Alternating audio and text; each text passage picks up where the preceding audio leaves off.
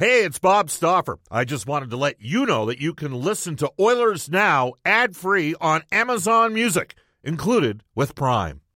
When you need mealtime inspiration, it's worth shopping Kroger, where you'll find over 30,000 mouth-watering choices that excite your inner foodie. And no matter what tasty choice you make, you'll enjoy our everyday low prices, plus extra ways to save, like digital coupons worth over $600 each week. You can also save up to $1 off per gallon at the pump with fuel points. More savings and more inspiring flavors make shopping Kroger worth it every time. Kroger, fresh for everyone. Fuel restrictions apply. Another day is here, and you're ready for it. What to wear? Check. Breakfast, lunch, and dinner? Check. Planning for what's next and how to save for it? That's where Bank of America can help. For your financial to-dos, Bank of America has experts ready to help get you closer to your goals. Get started at one of our local financial centers or 24/7 in our mobile banking app. Find a location near you at bankofamerica.com/talktous. What would you like the power to do? Mobile banking requires downloading the app and is only available for select devices. Message and data rates may apply. Bank of America N.A., member FDIC. Oilers Now with Bob Stauffer. Weekdays at noon on Oilers Radio, 630 CHED. 630 CHED and the Edmonton Oilers Hockey Club present the show that is everything Oilers. Oilers Now with Bob Stauffer. Brought to you by Digitex. Managed print services to keep your printing costs down? Yeah, Digitex does that. digitex.ca. On Oilers Radio, 630 CHED. 106 in Edmonton, hour number 2, Oilers Now. Bob Stauffer joining you from the home office. Brendan Escott back at 630 CHED. Oilers Now brought to you by Digitex, who wish you and yours all the best during these uncertain times. Digitex.ca is Alberta's #1 owned and operated place to buy office technology and software. We are going to quickly head off in the River Cree Resort Casino hotline to our headliner today for Touchback Safety. Touchback remains open for training and is taking all necessary precautions to ensure the safety of their staff and clients. We welcome back to the show a two-time Stanley Cup champion with the Edmonton Oilers, and 2 dates, yesterday and tomorrow, May 24th and May 26th, that are central to the anniversaries of key days in Craig Simpson's life. Craig, welcome back to Oilers Now. Thank you for taking time to join us. How are you doing? I'm okay, Bob. Thanks for having me on. Yeah, absolutely. I know we've privately discussed my feelings on those teams, specifically your 1990 Stanley Cup championship team. Yesterday was the anniversary of that 30 years ago. We'll get to that one in a second, but I want to get to 88 because tomorrow's the anniversary of 88, a year in which you guys went 16-2, but you had the most bizarre set of circumstance going, and that's where I want to go. You're sitting there in the Stanley Cup final. You got a chance to clinch in Boston.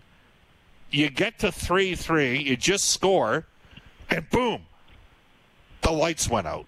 Take us through what was going on in your guys' room and how quickly you knew that they were just going to end the game and you're going to end up flying back to Edmonton.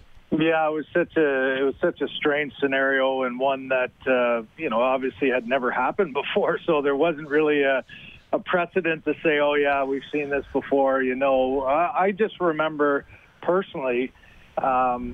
My first chance to win the Stanley Cup. We had 15 wins. You go into that game, you can't sleep all night. You're anxious about in your mind envisioning what's going to happen later in the game. And when we scored to tie it 3-3, I thought, okay, the game's ours. We're coming back. We got another period to go. So when the lights went out, I remember having like one foot on the bench, and all of a sudden it went dark.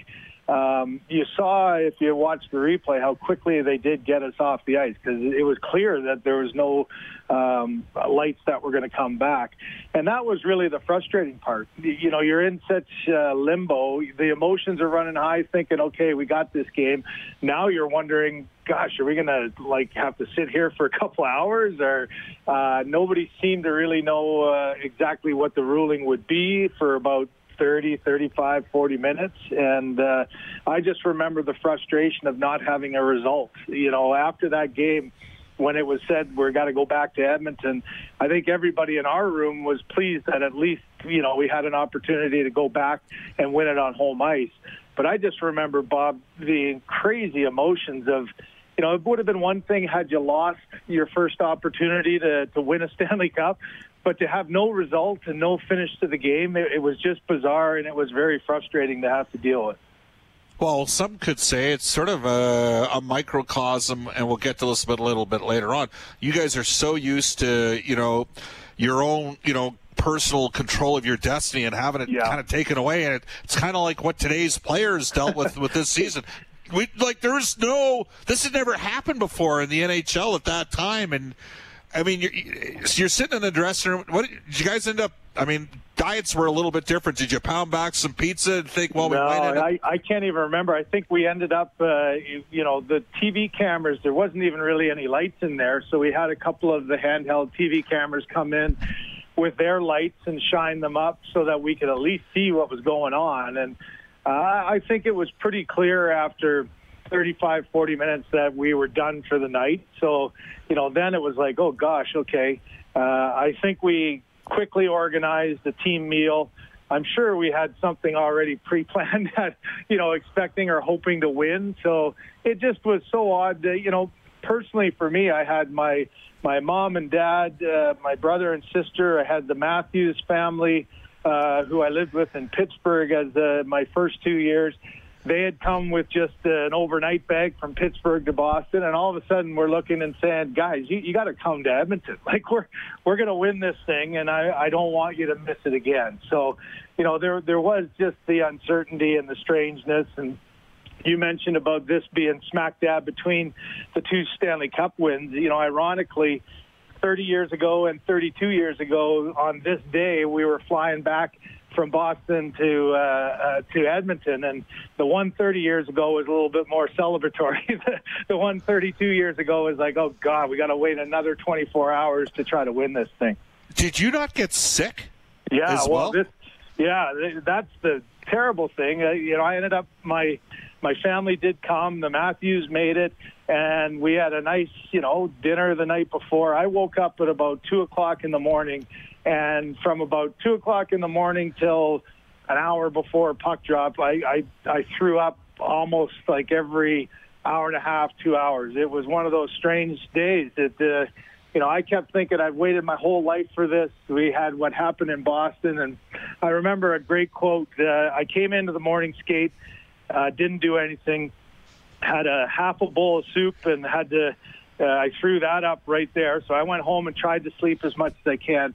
And if you remember, Kelly Buchberger was not playing in the series, and he would have been the guy who got to go in. And Bucky came to me when I got to the rink later on. He looked at me and says, "I got no chance of playing, do I?" I said, "Sorry, buddy, no." So it was, frustrating and disappointing, but another great example of. You're just going on adrenaline at that point, and the opportunity to what lay ahead and win the Stanley Cup. And like so often, the hockey gods took care of me with allowing me to at least contribute a little bit. And the rest was just sort of a blur after that. The excitement of winning kind of got me through the whole night. And but yeah, it was a strange 24 hours for sure.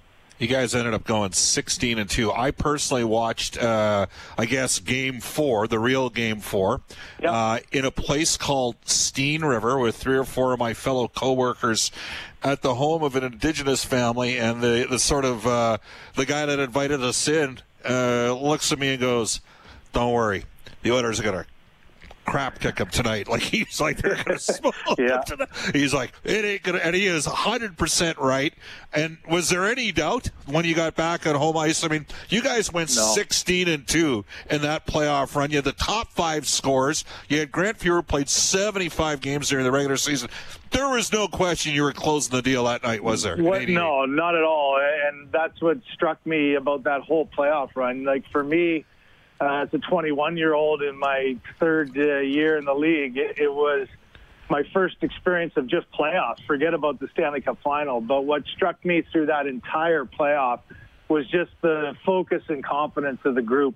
So many guys had been a part of the 3 Cups in 4 years, and I think they really felt a huge sense that we weren't going to let it get away from us. Once we beat Calgary, in my mind, it was Wayne and Mark and the gang of leaders of that group were like, okay, we're not taking anything for granted. We're just going to get this business done. So it was quite an amazing group and a great ride. And to see the kind of excellence in those 4 games. I think Wayne had 10 or 13 points in the 4 games of the Stanley Cup Finals alone. So it was something to be a part of, and I just couldn't believe the fact that when the guys put their mind to it, I felt right from early on in that playoffs that there was no way this group was going to let us not win the Stanley Cup. And that's pretty intimidating. And when you look at that record of 16-2, that's a great example of just how strong that they were.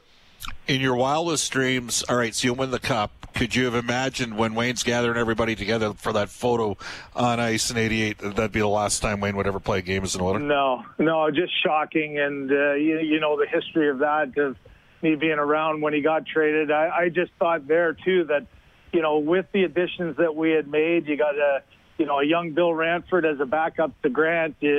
My first year there was my best year in the league. We had, some really good depth guys that were such an important part. I saw the back end, how strong our defense all played, and I was thinking, oh gosh, we could probably win, the next 2 maybe even. So it was a shocker, but as you know, 2 years later, the testament of the growth of the team, the respect of the top guys, of digging in and getting back to that top level was pretty exciting to be a part of as well. Well, as we're joined by Craig Simpson on Champions Week, we're going to have an Oiler player during the Oiler Dynasty each day. Tomorrow, Grant Fuhr will join us on Oilers Now. But, I will tell you, Craig, that the response we're getting on our Ashley Fine Floors text line at 780-496-0063, for all the love and respect that fans have for Wayne. And they've been fortunate enough to hear Wayne sort of once a month on the show for pretty much the last couple of years. Everybody's got such reverence for Wayne. A lot of the fans, they think the 1990 Stanley Cup Championship is one of their favorites because you guys proved you could win without Grant. Was there any of that in the room? Like, hey man, people don't underestimate the caliber and the talent that's still left here. And there's still 3 Hall of Fame forwards. Wayne and Paul Coffey were gone. Those were, 2 of the 6 Hall of Fame players. Yeah, I think the important step to allowing us to get to the heights we had in 90 was losing a 3-1 lead in 89 against Wayne and learning our lesson of, not playing him and respecting your opponent like you would or play as hard as you can. We really let that one get away, and that was the stinger that I think sort of reset everybody the next year. You had Glenn stepping aside and John Muckler taking over, made a lot of changes during the year. And I really think that you needed to have that loss to sort of cut the tie and maybe even get the fire burning in the belly a little bit more. I've told you this before many times, Bob. I think the way we started to play and think as a group in January, February sort of laid the framework. And then to be tested in that playoffs, I think coming in we said, okay, we just blew a 3-1 lead last year. We've got a fresh start. Let's get her going. And then to get down 3-1 and do the exact opposite, I think just got everybody the confidence and drive that we needed. And sometimes, Bob, you get an opponent in a playoff series that is the perfect opponent at the perfect time. And I think back to 1990 after coming back 3-1 against Winnipeg, to get Wayne and the Kings in round 2 was just the perfect timing for us, because we had been tested hard. We were Stanley Cup playoff ready now. We had a lot of hungry hearts out there that wanted to prove a lot. Not just, Wayne and Yari and Andy, but the young guys like Murph and Peter Klima and Marty Jelena and Bill Ranford and that. And we just steamrolled them. I thought that was really one of those fortunate times where it was the right opponent at the right time, and that just started us moving downhill towards the championship. Craig Simpson joining us, longtime analyst with NHL Hockey and Rogers. Bob Stauffer with you. We're talking about Champions Week, the Oilers' 88-90 championships. I believe it was roughly about Game 5 that John Muckler kind of stuck with Graves, Murphy, and Jelena. And Adam Graves, the character that he brought, and the Oilers, to me, never really saw the offensive potential come to fruition, but I think you guys could see it was coming. But how important was that kid line to your guys' run that year? I think it was so important because of energy. And, when I looked back and watched some of the 88 series against Boston, that's what really stuck out, was there wasn't a rest. Everybody kept pushing. You had lines that managed the puck well, that got in and forechecked. And I look at that line you had Mark Lamb did a great job with Yari and Tick, and our line had from the start had things rolling there. You had good experience with Mac as another centerman and a line that could play anywhere. But that line kept the pressure on. Even if they didn't score, they were a handful. And you know what it's like when you get into a series where the momentum swings. If a team can have a breather of a line or two, it allows them to regroup and maybe get a matchup back. And what I found with that group was they just kept the momentum going forward. They'd spend time in the offensive zone. Maybe if the game was getting a little slow or we were losing some of our edge, they could come up with a big forecheck shift and spend 30, 40 seconds in the offensive zone. And sometimes they weren't necessarily the one that scored, but another line would come out after and have a good shift, and then we'd score after that. And, I thought that's what Muck, he finally, into their credit, you got to earn their respect. He got the responsibility in them. He trusted them. He allowed them to play against some difficult matchups. And that, to me, was what their real success was. Whether they scored a bunch or not, they were that momentum swinger, and they could keep everything going and keep the opponent back on their heels and allow other lines to come out and maybe get a better opportunity to score after as well. Our guest is Craig Simpson. We're talking about the 88 and 1990 Stanley Cup championships. Craig was part of both teams. This is Champions Week. Bob Stauffer with Oilers now. Craig, Game 4 in Chicago. You're down 2-1, and Mark Messier was he was out of this world. Like, to me, that's the best game Messier ever played as an Oiler. You're on the ice. It's a difficult situation. The Hawks, the Oilers smoked them in 83 and again in 85. Yeah. They thought Jeremy Roenick was on the verge of becoming a pretty important player. They had you guys on the ropes, and Messier just took the series over in that game. I just remember that game, how important it was for us.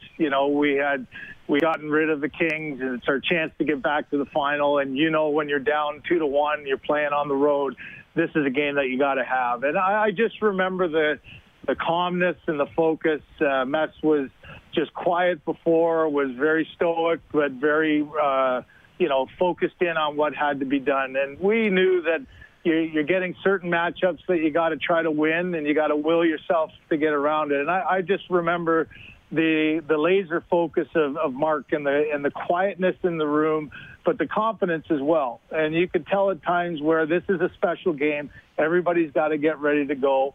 And that was a game, quite frankly, for our line that we had to prove that, we could carry this team too. And we got all 4 of the goals that night, and Mark was in on every single one of them. And, it was one of those special games and special nights, and that's what makes him such a special leader. And I think when you go back to that one, we clawed ourselves back in the series, and we imposed his will and our will collectively on it. And from that point on, again, it was the collective confidence of the group to follow his lead. But that is one of those games when you look at it and say that one definitely was one that helped us win the Stanley Cup. So you play Boston. It's been much discussed, the overtime winner in Game 1, but you smoked them in 3 of the 4 wins. Yeah. What I remember is the caliber of the first 2 goals in Game 5. Anderson basically embarrassing the combination. I mean, it was Sweeney and Ray Bourque. I mean, Glenn Anderson scored that is an elite level. A beauty, and then he set you up, and you drove hard to the net, and they rammed you through the goal. But the caliber of the two, I was watching up in Wells. A guy named Dan Baker runs Pub 1905, and me were working together. He looks at me after the second goal, he's like, "This thing's over." I mean, they just beat their top defense pairing on back-to-back world-class goals. And did you guys know it at that stage as you gained the lead 2-0 that you had them on the ropes and you're going to be able to put them down?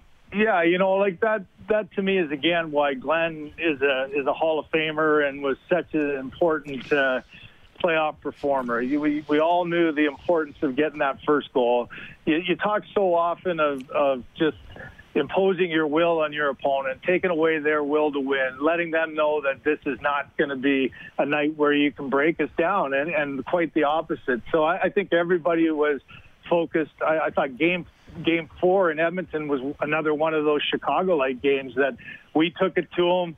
We put him down. We put him on the ropes. And Glenn came out and really by himself, 2 great individual efforts, took that game over. And you see the reaction of Don Sweeney after Andy put it through his legs and around him. He was ready to smash his stick over the crossbar and didn't.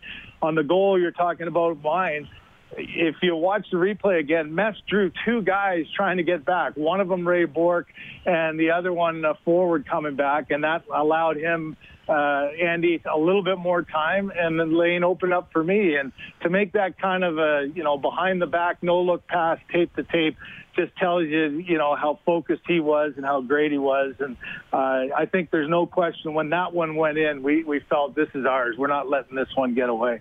One final one for you. I mean, you guys never gave up more than 2 goals in the entire series. It speaks to Grant Fuhr, but does it also maybe speak to just how good, your defense doesn't get the credit that they deserve? Guys like Steve Smith shutting down Cam Neely in 88 and again in 90. Yeah, both years. I actually text Smitty. I did a online watch party for Sportsnet on the blackout game, and I texted him after. Just another reminder. I said, Smitty, I just wanted to say, how damn good you were and how solid you played, and that whole D-core. You think, in 88, Kevin was playing with a broken hand, and guys are always having injuries. Everybody blocked shots. Everybody sacrificed their body. Everybody had a great stick and could make a play under pressure. And more importantly, just collectively as a group, they were just so hard to play against. And, I thought it was really interesting to see and get reminded again of that, how much it changed. Paul Coffey was such a dynamic offensive player that it changed the way that they played back in the earlier Cup wins. But I think those last 2, it's the prime example of determination, blocking shots, sacrificing, taking the body. And I think they were such an underrated group, but such an important role to how we were able to win both of those Stanley Cups. Craig, I know there's been you guys have dealt with some personal tragedy in your family. My condolences. We appreciate you taking time during a challenging time for you and wish you the best, you and yours, moving forward. And, hey, hopefully we'll get a chance to see you down the road here for a little bit of hockey. Yeah, thanks a lot, Bob. I appreciate all the sentiments. Take care. All right, you bet. That is Craig Simpson, who was part of the Oilers' 88 and 90 championship team and, of course, is a lead analyst for Hockey Night in Canada. We will tell you that our friends all season long at James H. Brown Injury Lawyers have the injury report. And when accidents happen, go to jameshbrown.com. Trent Brown, Jim Brown. They want to let you know, stay safe, but stay positive. Off to a global news weather traffic update with Carrie McCarthy and the wonderful world of Wilkins coming up when we return on Oilers Now. Oilers Now with Bob Stauffer. Weekdays at noon on Oilers Radio, 630 CHED.